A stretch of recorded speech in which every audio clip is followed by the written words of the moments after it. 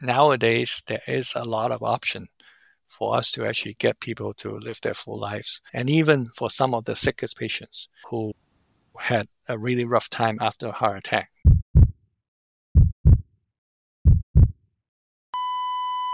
CPR. It's what happens after someone dies as a last-ditch, high-intensity effort. Unlike the movies, it usually fails. What if we used that drive while we're still alive to heal ourselves? Welcome to CPR for Life, where we help you understand how to reclaim your health by changing your everyday life. I'm Dr. Sagar Doshi, board certified in both lifestyle and emergency medicine, and certified health coach.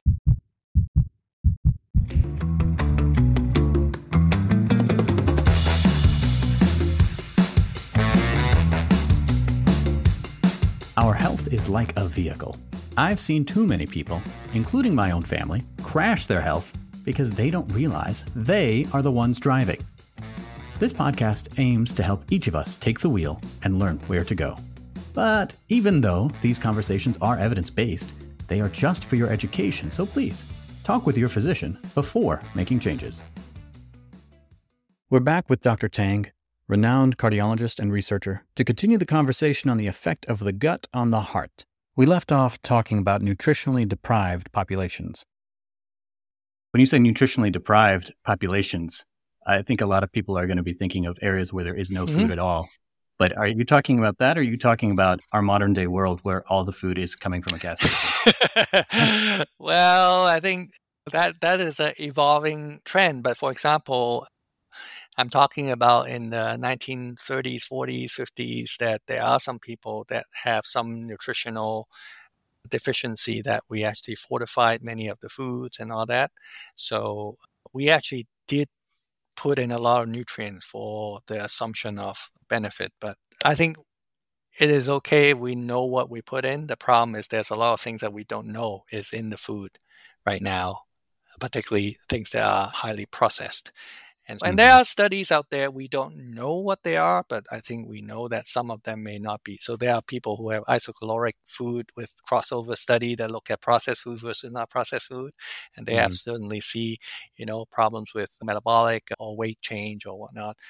So that's actually puzzling, because if you have the same type of food, but yet it's processed versus not, why would they be different? Certainly something made them different.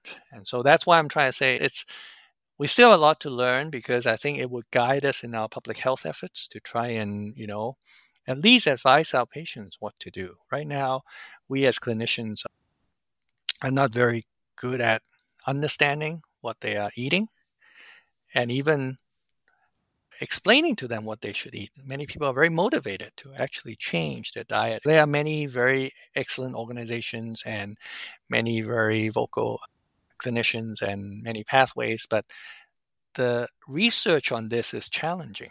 It's very challenging to study diet because it's such a complex intervention.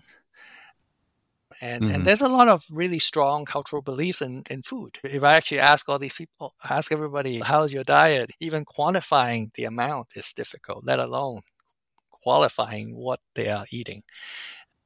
And there's a lot of strong beliefs out there about whether some things are good or bad. The truth of the matter is really more of the habit. And that's where the latest dietary guidelines have actually emphasized is the behavioral change or of the attitude towards how you eat, more so than, what's good, what's bad. Yeah. And I definitely want to get into exactly what you tell your patients for all these changes in a little bit. But first, I want to ask you, when we are talking about other lifestyle factors, how much of an impact on our gut microbiome are other lifestyle factors like movement or stress or even where we live and how hygienic these places are? Well, I'm less knowledgeable in some other areas, although there has been research studies showing how like rehabilitation or exercise does change the gut microbiome. There has been some indirect evidence, at least, to suggest that a lot of evidence suggests that a lot of neurologic and mood abnormalities is linked to the gut microbiome as well. In fact, that's even as strong, if not even stronger than the links with the cardiovascular. I mean, there's been a lot of work on that area, which is actually important because anxiety, depression, or different changes, we have actually, if you think about the gut microbes as a large and active endocrine organ, which is exactly what it is. It actually produces metabolites that act on distant organs. This is a pretty active and modifiable endocrine organ. So it's like our exactly. thyroid. When people think of endocrine, Yeah. it's hormones that will change how an organ works. But this is actually not something that you can touch or or you can see it in a CT scan. This is actually something that is alive and active. And its process, its answer actually more to what we put in our mouth, which is really a very interesting idea if you think of it as an endocrine organ. And so that's why its impact on neurologic changes, particularly with mood and anxiety, is such an intriguing area. People would know. And people also know that the immediate impact.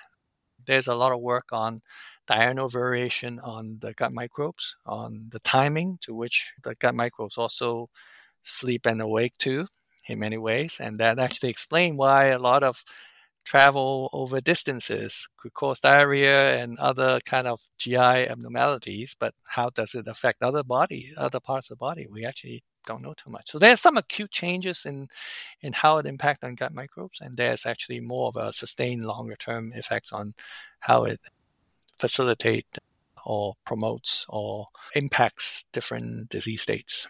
I was just wondering if we know the complications of having already other endocrine or hormonal problems, people with messed up cortisol release issues, or people with thyroid issues, or people with pancreas issues. And now the gut microbiome was going through changes. I don't know as much in this area, although there's a lot of interest in, say, different disease states having a different microbial composition. So the majority of the people working in the microbiome field has been very interested in who they are more so than what they do. Obviously, they're interested in what they do, but most of the work has been focused on what type, what species, what genus of the bacteria is there. Are there pathologic ones, particularly like invading species almost? So it's almost like thinking about keeping a fish tank. You need that balance. And it's very much so. I mean, in fact, the more you look at it, the more you think about marine ecology, that there is a balance. The same thing we look at coral reefs, that if there are some environmental changes, there's significant imbalance. The miraculous part is every individual, their microbiome composition is quite steady over the course of their lives. And the majority of them actually have it formed around, within 1 year. When they first came out, they don't have as much. A lot of the work has been done on the early protection, particularly with early life care is dependent on the mother. There's a lot of work on obesity with vaginal delivery for that reason. The baby actually acquired microbes during the first year from what they eat and what they expose. And but the actual stability is there. Even if you got an antibiotic or got the cold or whatever, it would bounce back. So if you got bad disease, you can see. Wow. So there's been a few works of people literally sequencing their stool for like years and actually see the consistency, and you can see when they get sick and when they're not. It's actually really fascinating. Now, the very interesting thing is, and this is well known, as people go to their, mid-range between 40 and 60 years old, I mean, basically 50 to 60 years old, that composition does change. And that's actually correlated with all the chronic disease start occurring. Now, it is natural, and we actually don't know exactly why. So there's a lot of work and if you think about it, that's corresponding with, in women, it'll be menopause. In men, it'll be also changes in their body habitus. So there's a lot of physiologic changes in the body that we assume to be aging that is actually something physiologically occurring inside us. And so there has been a lot of interest in this area, particularly, and if you think about it, what we just talked about before, how much of this is related to how we take care of ourselves in terms of lifestyle and all that. Mm-hmm. That does give the premise that there is a biological basis of these lifestyle modifications being very important in preventing or delaying the development of disease that is vulnerable to the individual. Yeah. Although then you said it's our populations in our gut are very stable over time, which is both nice to hear that antibiotics aren't, then kind of unsettling if we can't change it. So how changeable are these microbiomes if we do start with these? Yeah, I wish I have a number for you. I don't, but I do know that if you are certainly having habits that you know are not very good, it certainly is not helping that. So if you're actually asking me how do I talk to my patients, I actually think we as clinicians are not spending enough time talking to them about, and that's one of the reasons why you're interested in your podcast too. The main reason is, at least in Western medicine, we do not say a lot of things that we don't know for sure. But I think the merging of what we know in wellness and healthy living has some bearing with what we call primordial prevention, meaning that it may or may not actually affect you, but we know that this is good in general. So even the impact is small, it certainly is in a favorable spot. If the impact is big, it certainly would help you for good. So I do think that the risk-benefit ratio of this is actually, very favorable. And so we do not spend enough time putting this effort into forming good habits and having the access. And that's actually where Western medicine has difficulty. We don't spend too much time on people with high cholesterol or high calcium score and really spend time working out with them as to how to extend their period of wellness. And so when I actually have the opportunity, being a heart failure transplant cardiologist, I think of it more as what can I do rather than being as a goalie, but being a midfielder. How can I get the ball not getting close to the goal here, whether you're talking about soccer or hockey? Okay, so this is actually important because your defense really comes down to what you can do early on. My job is to rescue people when they fall off the cliff. We really don't want people to be way on the cliff. Yeah, exactly. And right. So that part, we don't need even testing to know. Some people gain 20 pounds. Some people have a big belly. I ask people how much they weigh when they're in high school.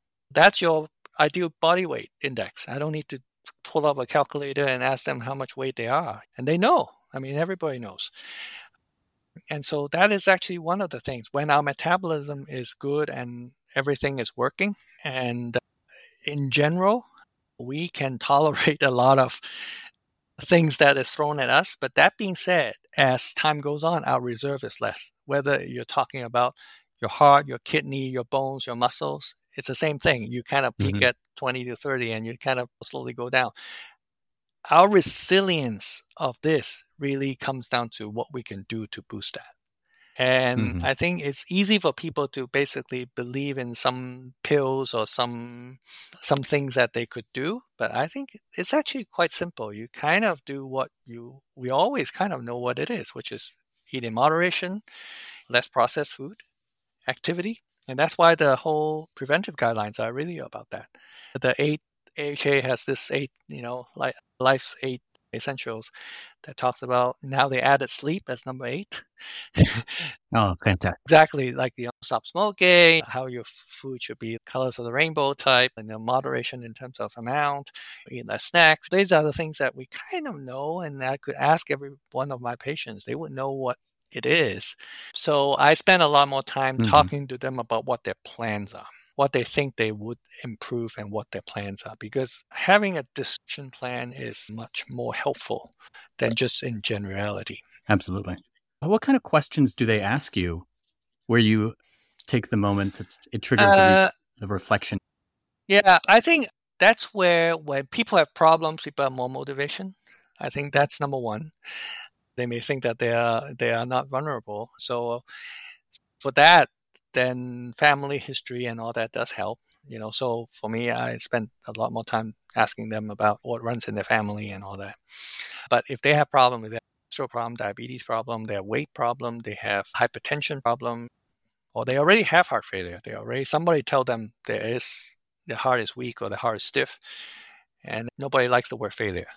Okay, so they were sitting out the clinic and had the sign saying heart failure, and they're really upset about it.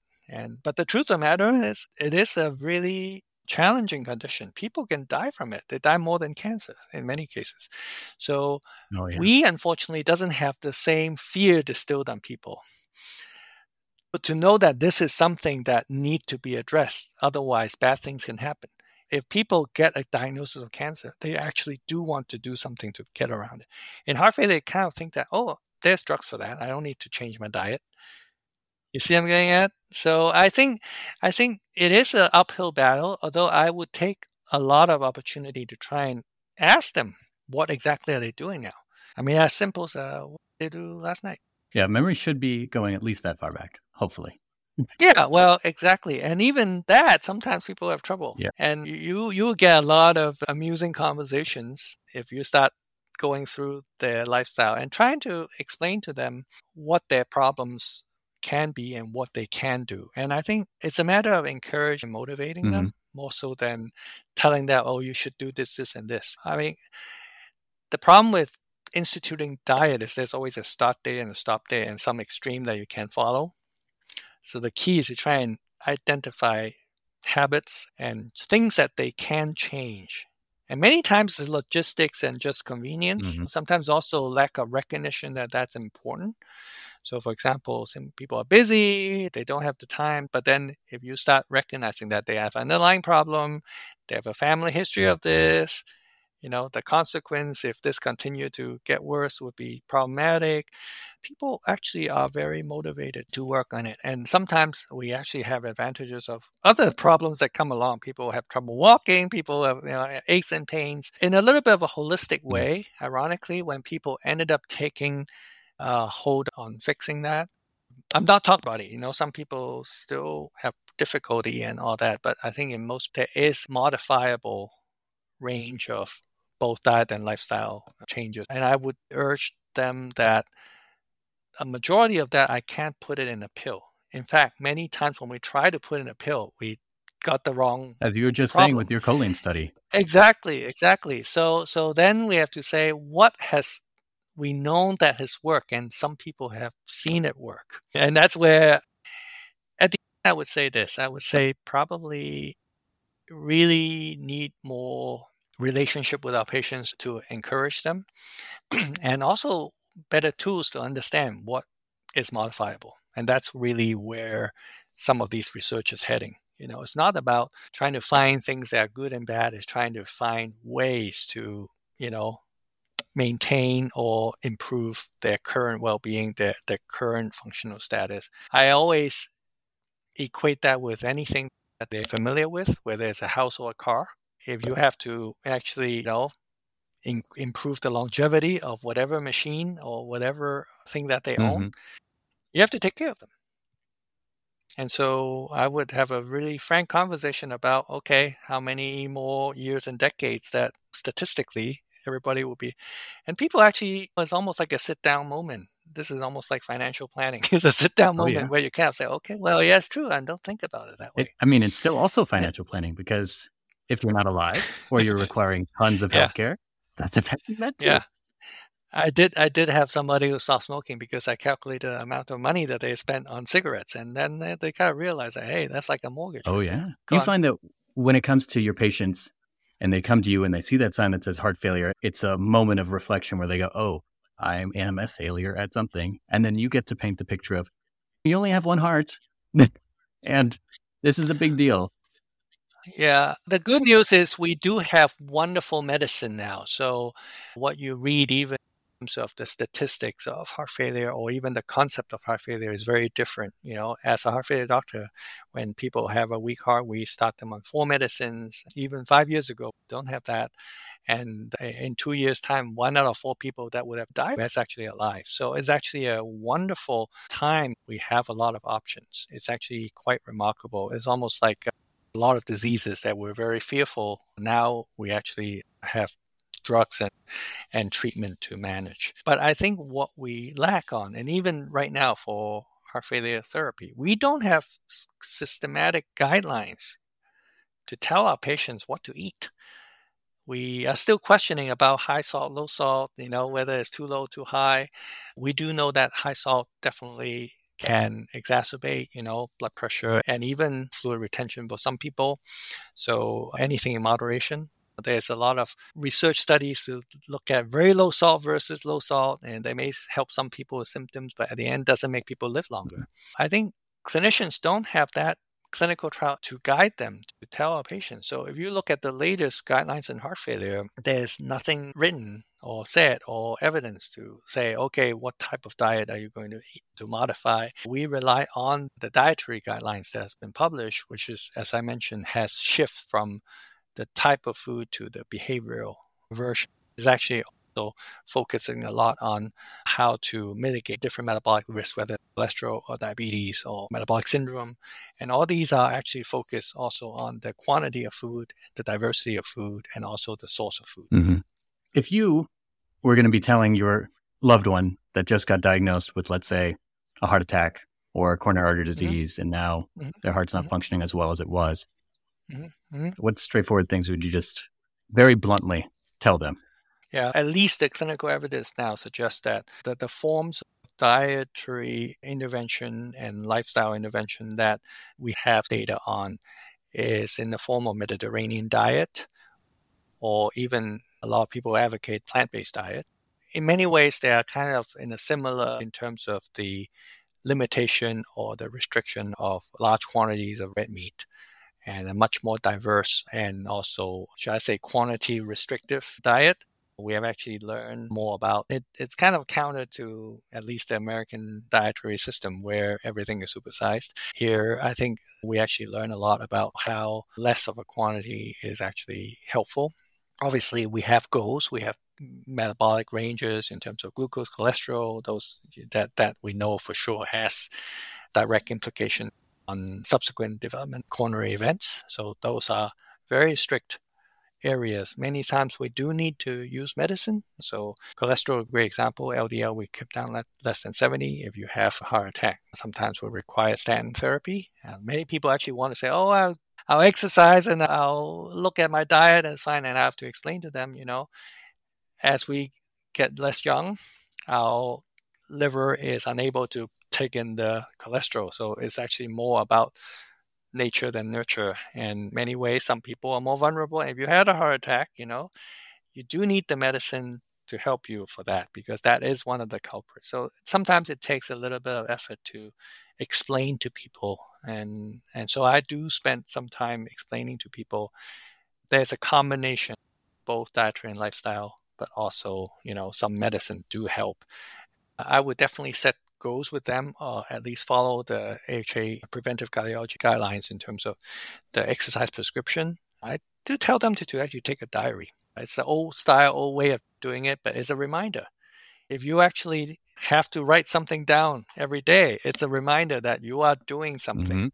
And some people, I even ask them to do a food diary, which is definitely difficult, but the more you do that, the more you ended up recognizing you are controlling. Definitely food outside of the regular meal times is one of the bigger culprits. Some people, if they have challenges, and many people are interested, we would definitely get them to see preventive cardiology, to get nutritional counseling. A good number of people do definitely benefit, particularly after PCI or CABG, to do cardiac rehab, which is certainly something that everybody, even the most reluctant people, ultimately think is actually quite good. In many ways, it is a commitment to an exercise rehab. It's more so than the actual exercise rehab. It's that you have to go there 3 times a week and to face somebody. So it's almost like, having a trainer, if you think about it. You have to go there. You can't just have an excuse. There's accountability. So I think if you think about it, all these are behavioral. It is not necessarily, but the behavioral change do get a lot of people ultimately feel that they are in control of their current status. I still remember talking to a few patients. I mean, there's a lot of direct psychological consequence, there is I won't use the word stigma, but there is certainly a sense of vulnerability that's associated with it. So a lot of it is to establish that relationship and actually to encourage our patients that not only the drug therapy that's important, but then they could actually change the natural history. And in my point of view, it's actually quite different. My point of view is that my job is to make sure that you don't become a patient of mine that needed transplant. Yeah. So there is something I want to prevent. Mm-hmm. And I think there is some motivation in that, because I do think that nowadays there is a lot of option for us to actually get people to live their full lives. And even for some of the sickest patients who had a really rough time after a heart attack, many people actually stabilize. And this is one good news. There's a lot of people with cancer that we have a very predicted natural history. In cardiology, we are actually much more fortunate. This is not as predictable. So there's more opportunity to take back the reins.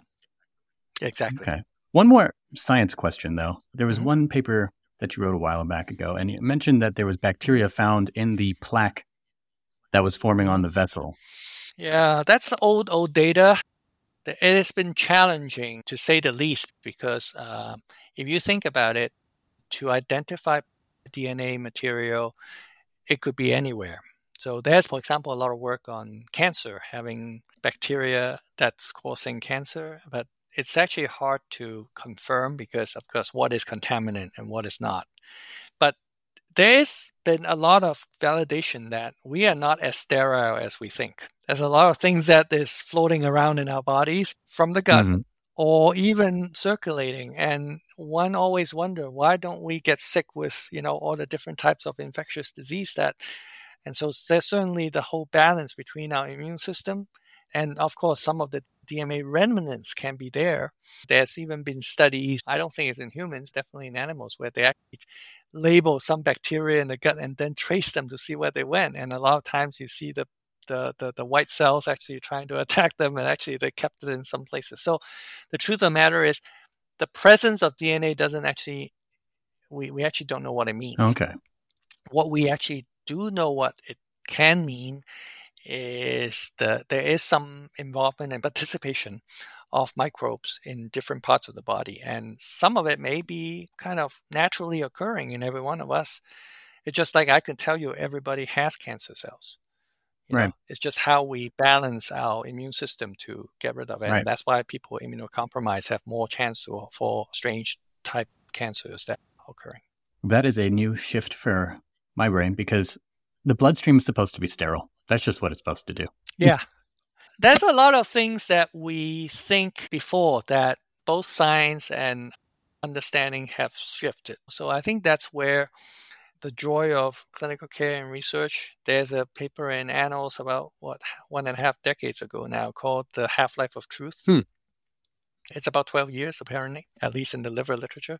But it was basically saying that in 12 years, half of what we know had to be modified, which I think it makes sense. It's been pretty much so. I think a lot of things that we do, I just told you, in heart failure, we have 4 drugs now, and how we believe in some medicines. Think about it, in the 1960s, we think that beta blockers is prohibitive in heart failure. Now we're giving it because it's life-saving. Yeah. So things do change, and we do have to, and that's where advances occur, that we actually now figure out better ways to take care of our patients, to make them live longer and live better.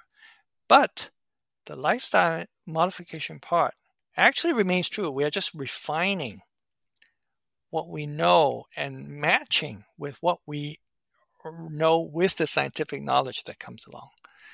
So what we talked about in terms of dietary, counseling and all that, it's not contradicting to what we don't know. I mean, it's still the same thing that we tell our patients all along as to what is good. How we can keep that is another thing. So I think that's where the benefit of, there's a whole catchphrase of implementation science. It's important because we kind of know what is good. How do we get that to the broader population to deliver something that right now is not adequate, meaning preventive strategies to avoid the occurrence of downstream consequences. Yeah. So, which is really interesting because a lot of heart failure doctors, I ended up very interested in prevention for that reason. I imagine there's only a certain number of hearts to be given away. And so you've got to Yeah. be able to look at prevention.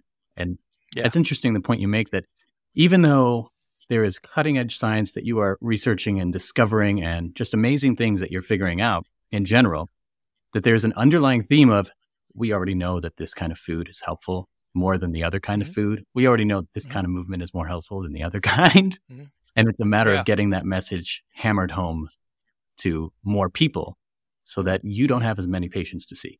And there's a lot of things that are made believe that they are beneficial when they may or may not be. And so there's a lot of unknowns as well. So what was advertised to be good, even things that we may believe at some point in time, may be different.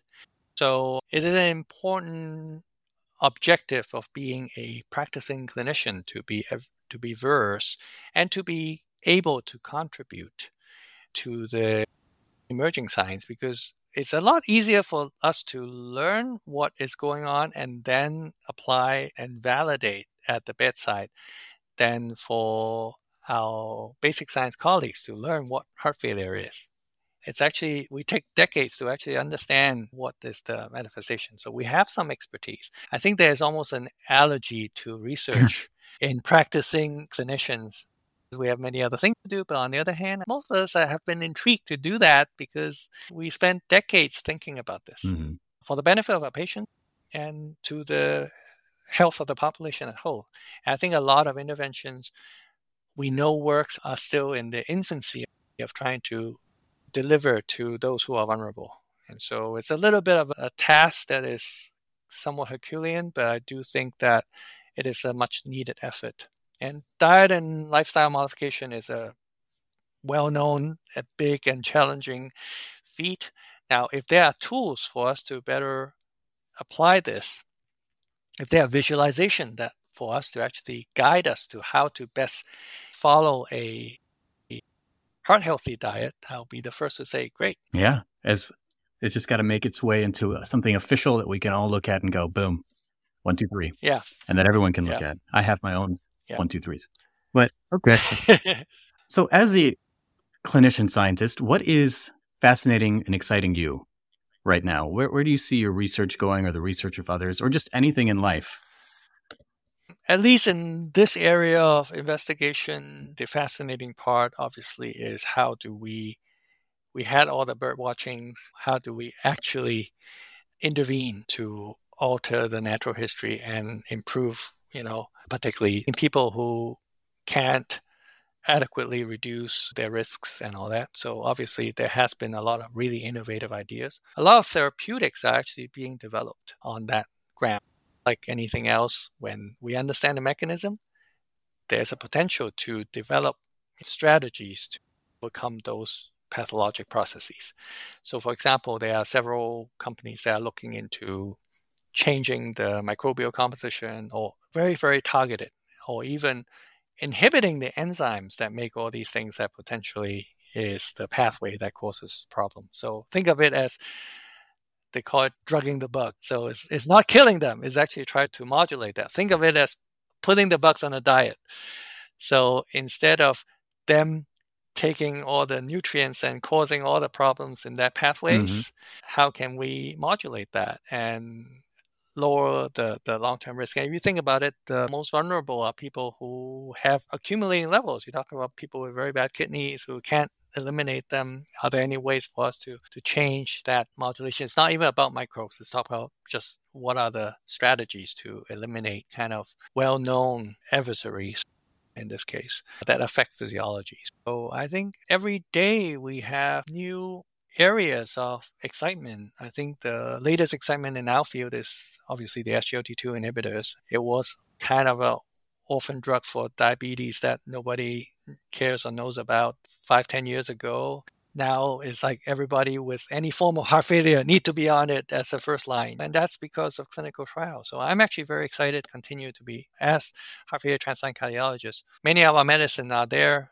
and saves lives because of the clinical trials that is being performed. And the clinical trials also allow us to challenge what we thought it was good or bad. And so I think a big part of our effort continue to do many of these clinical trials to explore new drugs, to repurpose drugs that are existing, and to try and extend our knowledge of who will be the people who are beneficial. For SGLT2 inhibitors, now we expanded to people not only with weak hearts, but also people with mildly reduced, but even or preserved heart function, but signs and symptoms of heart failure. And of course, I think the near term would really be trying to understand whether it would be in a preventive mode, whether it could actually really prevent people from developing heart failure. We know that it may be the case for diabetics. What about other people with metabolic syndrome, with obesity? There's a huge amount of very promising and different drugs in the endocrine world to tackle obesity, which is obviously a big issue, lead to metabolic problems.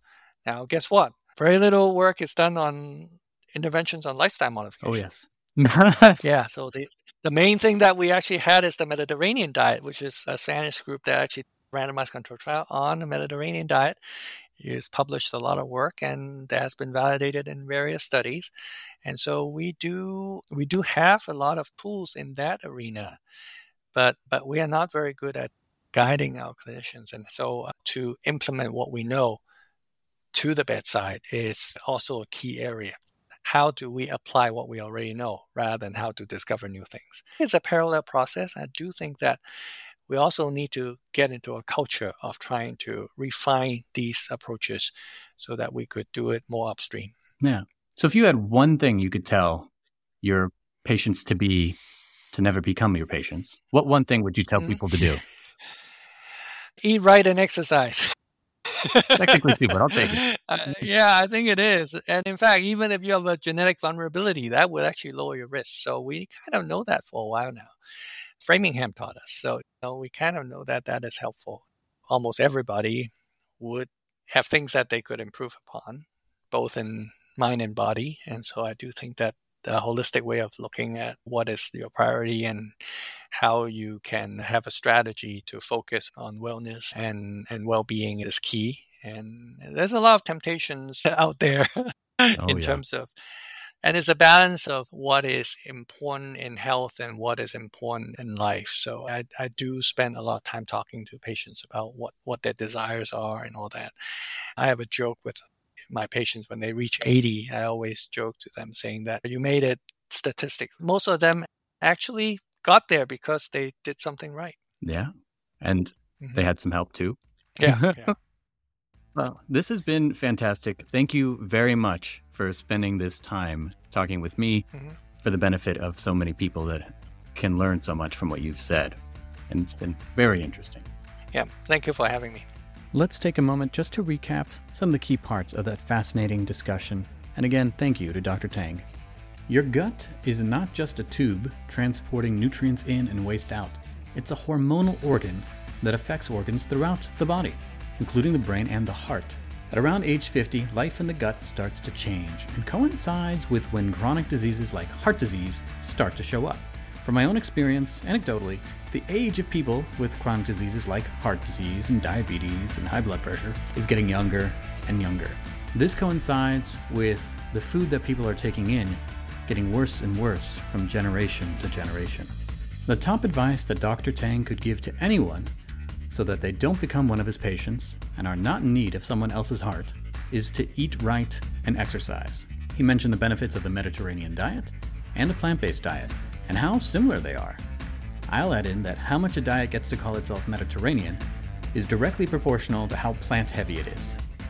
Overall, most of us eat every day, and that fact can either help us or hurt us. Until next time, please spread the word on this podcast by leaving a 5-star review. Also, make sure you tell the important people in your life to take a listen, especially those with hearts or that eat food. Remember, the way you live can save your life.